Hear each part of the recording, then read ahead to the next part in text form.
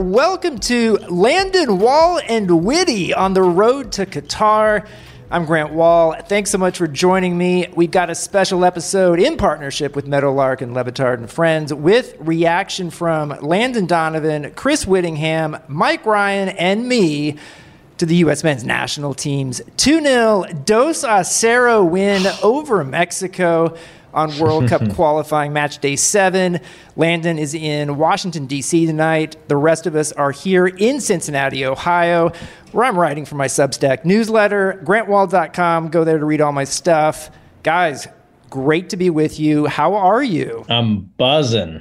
I wish I was there. You guys must be like electric. Yeah, I mean, the atmosphere was crazy from minute one. Walking into the stadium, it's jam-packed, and in the first half, it was kind of a bit, you felt confident. The U.S. wasn't really vulnerable except for that one chance for Chucky Lozano, but you kind of wondered where were they going to find the attacking breakthroughs from, but then they came in the second half. A true home field advantage, and all the games should be at Cincinnati. I mean, this was totally pro-U.S. You had a few Mexican fans sprinkled throughout, but very much pro-U.S. And we've been in so many stadiums over the years for USA-Mexico games in the U.S. where that's not the case, where it's very pro-Mexico. And I want to get a sense of what happened in the second half of this game, because that was the best half I have seen the U.S. play against Mexico since maybe the 2013 World Cup qualifier in Columbus, where you, Landon, scored.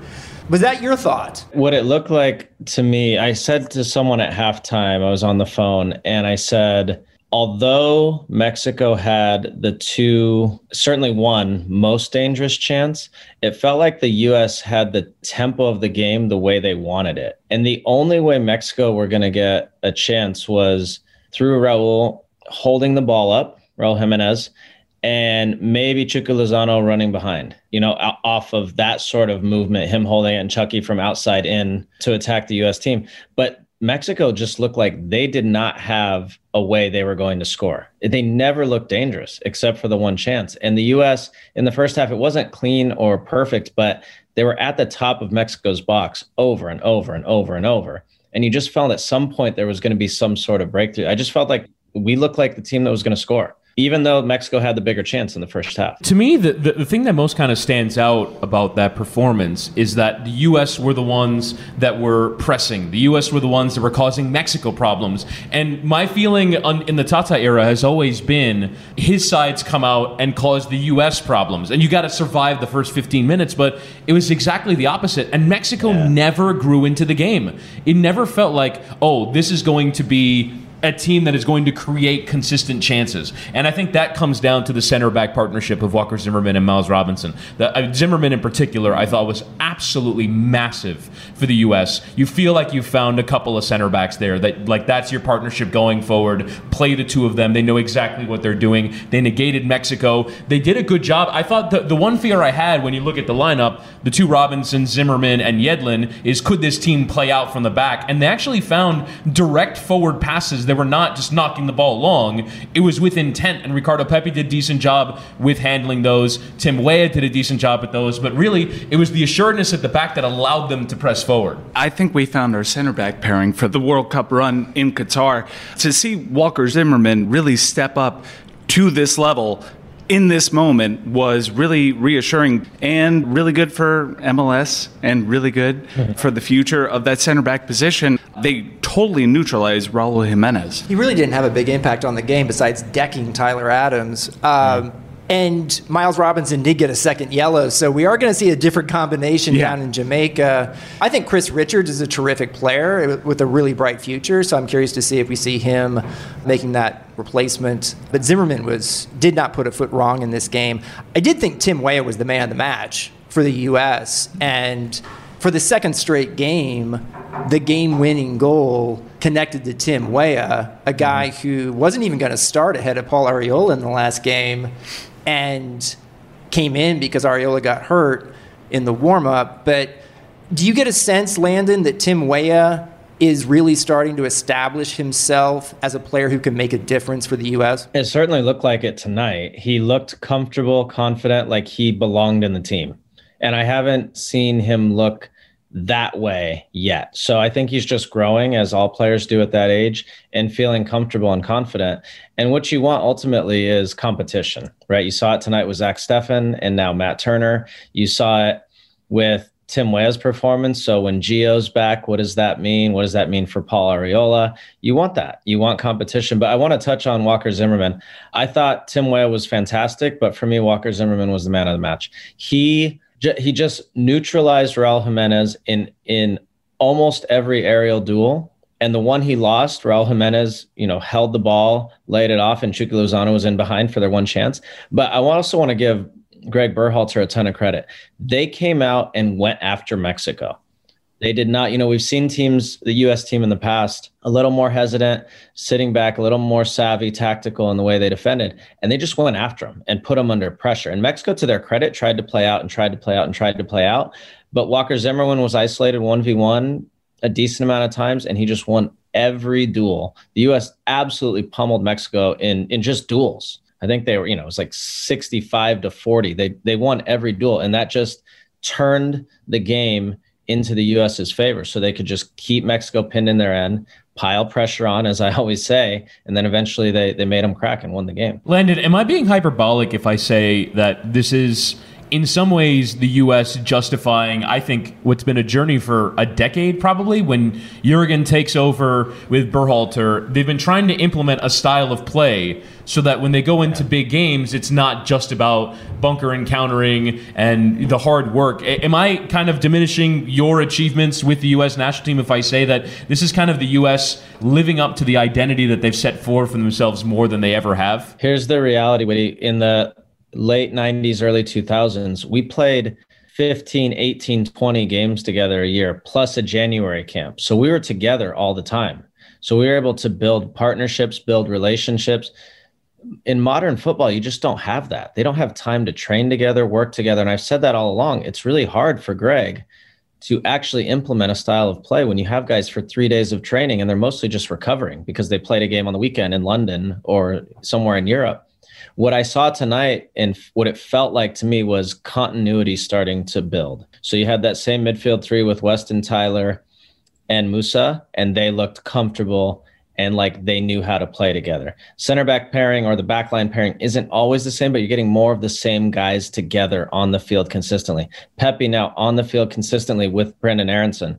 And all of that stuff matters because you start to build a rhythm with the player next to you. And that's what you saw tonight. They just look like a team. They look like an actual team versus a lot of really good, talented players who hadn't had enough time to train together. I also want to mention, I just came out of the press conferences, separate press conferences for Tata Martino and Greg Berhalter, but the same word being used. A lot of intensidad from Tata and his talking about the U.S. and then Greg saying, first thing, intensity. That was how we won this game.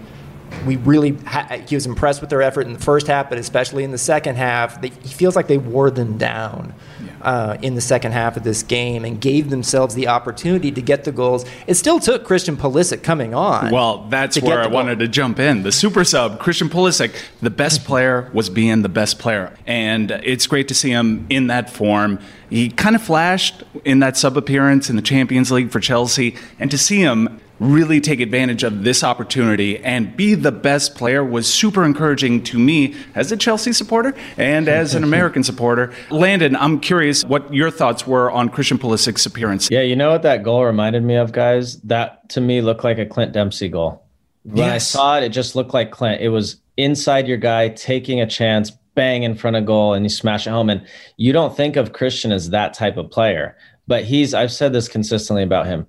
He does not have a weakness in his game. There's nothing he can't do on the field. And that's why it's frustrating when he's injured, right? That's why it's frustrating when Gio's not here, right? These are special. That's why it's frustrating when Weston got into trouble or when he's injured.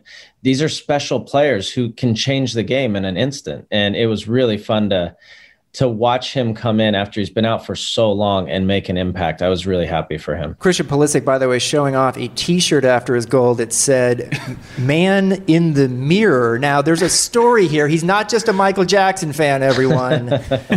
Memo Ochoa, the goalkeeper for Mexico, had said this week, quote, Mexico is the mirror in which the United States wants to see itself.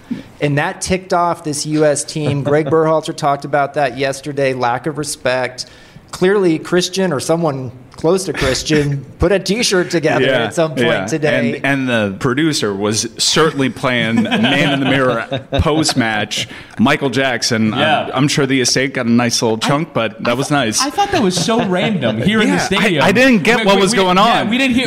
No. I was reverse engineering why Man in the Mirror was being played. I didn't understand. They actually played it in the stadium. It was after the final whistle. Like, it was in Seven Nation Army. It was very random. I'm like, okay, this is a weird vibe. Yeah, like, okay, cool. Let's celebrate with Man in the Mirror. I've never really danced a Man in the Mirror before to celebrate a win, but okay, sure. And then I saw the tweets and then Christian's. It's like such a great narrative. Oh, yeah, no, it's fantastic, but a nice little subtle troll, I thought, but I was totally taken aback by being able to sing Man in the Mirror with a bunch of American outlaws. I've never celebrated using that song before. It's not a celebratory song. No, it felt weird. In no other it felt stadium. weird. It felt weird. It wasn't right. It felt weird. It wasn't right. But now we know. Now we get it. Now I get it, awesome. and it'll be random. It's just like Sweet Caroline with the Boston Red Sox. It slaps different. So, Landon, you mentioned Weston McKennie. You obviously have made some news in the past on this podcast about talking about Weston McKennie. Second goal tonight, gets it to Dos Acero. Really solid game as well. He was fantastic. And listen, I'm okay if Weston hates me. I'm okay if his teammates hate me. My agent was mad at me after why are you saying that about him, all this stuff. But my point, he made my point tonight.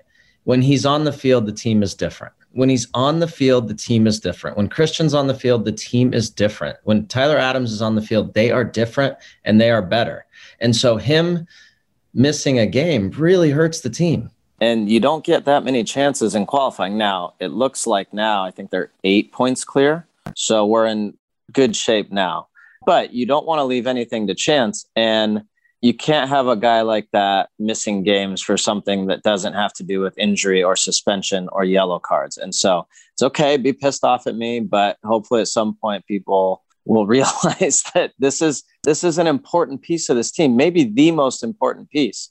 And you saw it tonight. Forget about the goal. His presence is commanding, and he absolutely makes the team better. The three-man central midfield, MMA, McKennie, Musa, Adams. They were fantastic. This is the third time in qualifying that they have all started together in central midfield. 3 wins, 9 points, and that's your three-man midfield. And Yunus Musa was terrific in this game. You have to remind yourself, he's 18 years old, and he plays a lot better when he's got Adams and McKennie around him. The one game that Musa didn't play a good game in was in Panama when that wasn't the case, but he's more confident. I was actually talking to him last night, Yunus, about this right before we had dinner, and he's like, I just really appreciate Tyler Adams even like directing him, talking to him on the field, where to go, and he feels like McKennie has somewhat similar characteristics to him, but that they play well off each other. And then Musa has this skill of being able to barrel through carrying the ball. That is a rare skill.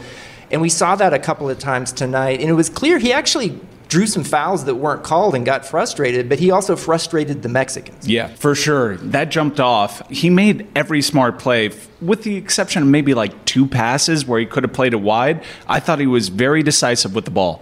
And the thing that is most startling to me, and again, I feel sometimes, Landon, when we talk about previous U.S. teams, that I'm like, I'm taking out your former teammates. But I just like the ball carrying ability and the confidence that he has to carry it through the midfield. There were a couple of occasions where I would say him and Stefan set the tone, because in theory, you're supposed to be scared of Mexico and their press and them flying at you, but they are so unafraid of carrying the ball, of playing into dangerous areas. Musa has got, not really Zimmerman and Robinson for cover. He's in the middle. He's on an island, and he's still taking on players in the middle. He has such confidence on the ball. And McKennie, the same thing. Like their ability to carry the ball forward into attacking positions. Now, the U.S., I didn't think until the final 20 minutes were clinical in those final positions, but they got there so often. often because of those two. Yeah, when you think about a team and how you put together a team, it's not always the three best individuals or the three most talented individuals, which in this case they probably are also that. But Tyler and Weston and Musa complement each other perfectly. Like Tyler didn't show up tonight around the ball a ton, but every time he's around the ball, he makes the play. And I can promise you he's organizing them so that it makes it really difficult for the Mexicans to break them down. And I'm just so impressed with Tyler and how he's grown. And then Weston and Musa, like you said, they have this ability to take the ball and run by people. And I've said this to you guys before on here. In the modern game, that is becoming more and more rare. And so the ability to take the ball and advance it 20, 30, 40 yards by yourselves is so valuable. Witty, Zach Steffen, did he lock this up? I don't know because Turner is such a good MLS goalkeeper. He'll flash again by the time the January window comes around because Man City are out of the Carabao Cup now. And so like he won't be playing very much. And so who knows what that's like come January. But I think Steffen was a very intentional choice from Greg Berhalter in this game because you knew that Mexico were going to press and you needed the goalkeeper to play 10 to 15 passes over the course of the game to play it over them, to be the outlet. And you can see a measure of confidence in defenders turning and playing it back to Steffen. They know he's not going to make a mistake, and they know that he has some intentionality with the ball. Like, that would be my one criticism of Matt Turner, is that he just knocks it long. Yep. And, like, there's a difference between knocking it long and playing long passes. And Steffen plays long passes, and you saw the confidence. He made the 2 or 3 saves he had to make, including on Chucky Lozano, which was the best chance of the first half. Those are the moments where it's like, all right, this is where Steffen proves himself and solidifies that position ahead of Turner. But I thought he came up big in every occasion and was that outlet from a passing point of view. Super decisive, Grant. Yeah, he was. I guess the question I would have, though, is there a goalkeeper controversy? Do you pick one guy going forward? Who do you pick to start against Jamaica on Tuesday? Like, Landon, what would you do if you were Greg Berhalter? Would you name a starter, name a number one, or kind of continue to leave it up in the air? It's a good question. I'm not there every day, so I don't see what they see. It's obvious that Zach impresses everybody in training every day because Matt Turner has been flawless, right? And so the fact that you're taking out a guy who's been really good for you has not put a foot wrong, and you're replacing him with someone else tells you how good Zach Steffen must be in training or how high they are on him. So it's hard to say at this point, but it's a good problem for Greg to have. He has 2 outstanding goalkeepers. And my guess is that, of course, Matt Turner wants to play. But if you think about where Matt Turner was a year ago versus also just very grateful that he has this opportunity. You know, in the big picture here, this is the 3rd U.S. win against Mexico in the last 6 months.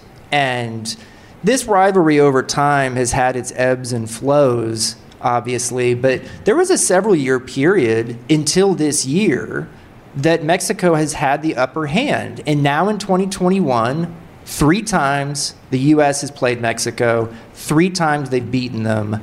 What does that do for the U.S.'s confidence in this rivalry moving forward, and where does it go from here? It's crucial. And what we've said all along is this is a very young U.S. team, but tonight they just look like they own the game. They bossed the game. They knew they were going to win the game. They were not afraid in any way. And I just want to walk us through. So in the past, it was all these Mexican players playing either for huge clubs in Mexico or in Spain or in Holland or somewhere overseas.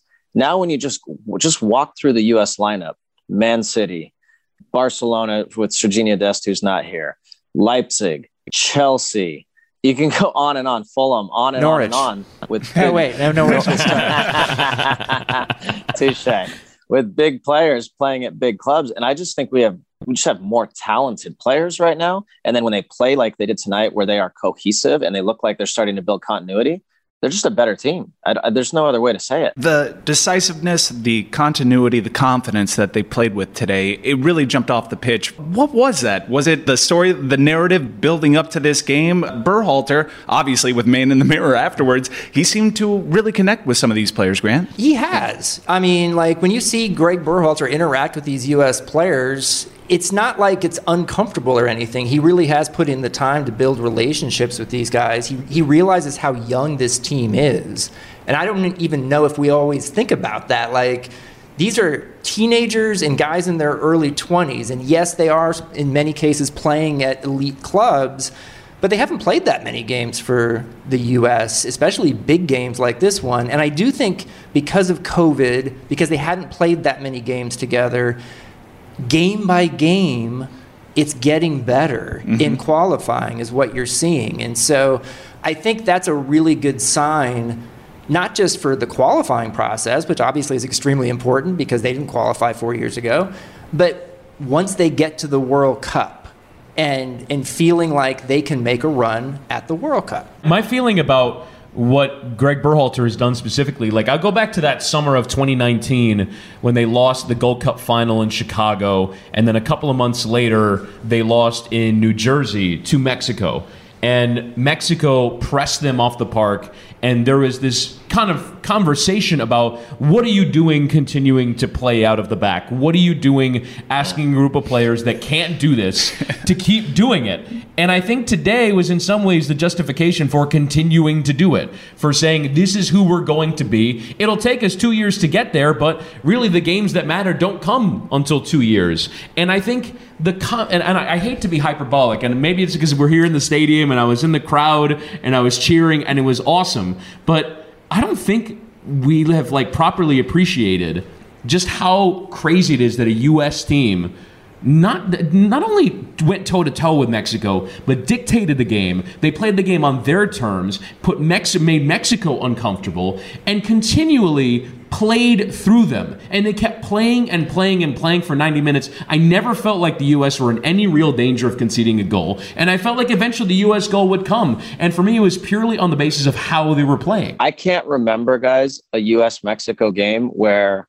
we played the game and you never felt like Mexico was going to score. I can't remember a game like that. And tonight, they just looked like a team that was never going to score. And I was so impressed. Any last points anyone wants to make? Well, I mean, if you're going kind of performance by performance, I think defensively, Anthony Robinson didn't have great service in the final third, but he contested well. I want to go back to that central defensive partnership. Robinson and Zimmerman, it is, I agree with Mike, a tribute to MLS that you've produced a couple of defenders that are this solid. And sometimes the job is defending. It's not about finding the most talented players. It's not about finding, John Brooks because he can play or Chris Richards because he can play.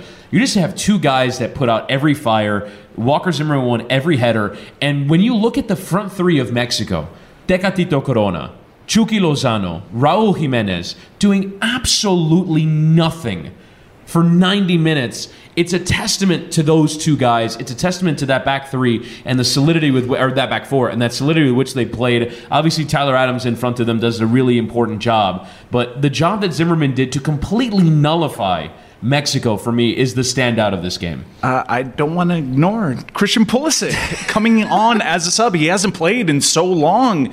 Chris, when we're on the pitch, you always say, be the best player. Yeah. Right? When we're playing our Sunday beer league games, be the best player. Christian Pulisic came on in a crucial moment and was the best player. Got a crucial goal, Grant. It's important to point out now, this is the second straight game against Mexico for Pulisic in which he has scored the game winner. Mm-hmm. And as you know, although he was much better tonight than he was in He was. His overall performance was much better. Different situation. If there's one player who knows that if you're a U.S. player and you want to make your bones in the end, perform well against Mexico, right, Landon?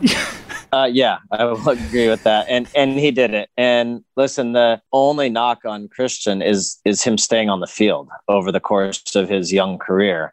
When he's on the field, he is a difference maker in every way. And it's why we all feel the way we do about him. He is special. He's special and he's different. Whitty, just to your point about the back line, let's also talk about just the pure athleticism that the U.S. team has now, right? Walker Zimmerman is an absolute beast in the air, right? I mean, athletically and physically, so dominant. The play that Chucky Lozano gets played behind, DeAndre Yedlin sprints with him for 50 yards and makes it a lot harder chance than it could have been. And then with the two Robinsons, they're just athletically, they just put out a lot of fires with Tecatito, with Chucky Lozano. And that's a big piece of it. We're just athletically, we're just better, I think, than we've ever been. And that's a big piece of it. That midfield three is plenty athletic as well. I guess the one player that we haven't talked about at all is Pepe. Was that a down performance from him? Like, because I felt like through an hour he did what you would ask him to do. He scuffs a chance, but was that a down performance? He didn't have the opportunities. I think he's locked down that position, Grant. Who else is going to play it in this team? Well, in this camp, in there's this nobody. squad. But like, he had a good setup for Musa when he laid him off for a shot that Musa sent over the bar. Landon talked a lot about those duels. I thought Pepe was involved in a lot of those and had a couple of nice flick-ons that helped the U.S. play. Like, I thought as a connector, he did his job he tonight. battled. Yeah. And I think this was an important game for, like, it was Pepe playing against Mexico. Mm-hmm. He just decided to play for the U.S. over Mexico. I'm sure he was totally revved up for this game. And maybe now, he knows that even if he doesn't have a great game, he's going to start on Tuesday in Jamaica. Do you think that helped him, Landon, to get this game behind him? Yeah, maybe. I can't tell if he was a little revved up or emotional. It's hard to know for sure. But he was okay. And he did, I think, what you want him to do and what we expect him to do. He was on the end of 4 or 5 balls inside the box. I think the U.S. had 12 shots inside the box, which is a huge number in an international qualifier. And he was on the end of a lot of those. Now, they didn't come off, but on most days, he's probably going to score a goal. He had 2 or 3 half chances where a guy of his quality is going to score. So I thought he was fine. He wasn't excellent like he has been in other games, but he's also, I think he's 18 as well. So we have some time with him. Let's give him some slack. Yeah, we can chill out a little bit. He's been fantastic. All right, guys, this has been a blast. Really appreciate you having this discussion. Let's do it again on Tuesday after the Jamaica game. 2-0. 2-0. Oh, man, there's nothing better than walking through a concourse and chanting 2-0. By the way, at the end, like, there was some like half chances. I was like, yes. Who was the one that I don't want them to score. I don't want it to be Jesus Ferreira. Jesus Ferreira missed like the best of them. That should have been 3-0. Do you remember the 2013 game when Dempsey missed the penalty? They missed it on purpose. I don't want it to be 3-0. No, I want it to be 2-0. It has to be 2. It doesn't have the same. Yeah, my dad was born in Cuba, and I still say it like a gringo. 2-0. I love it. We should get Dempsey on the podcast only to ask him, did you miss that penalty on purpose for the narrative? Yeah.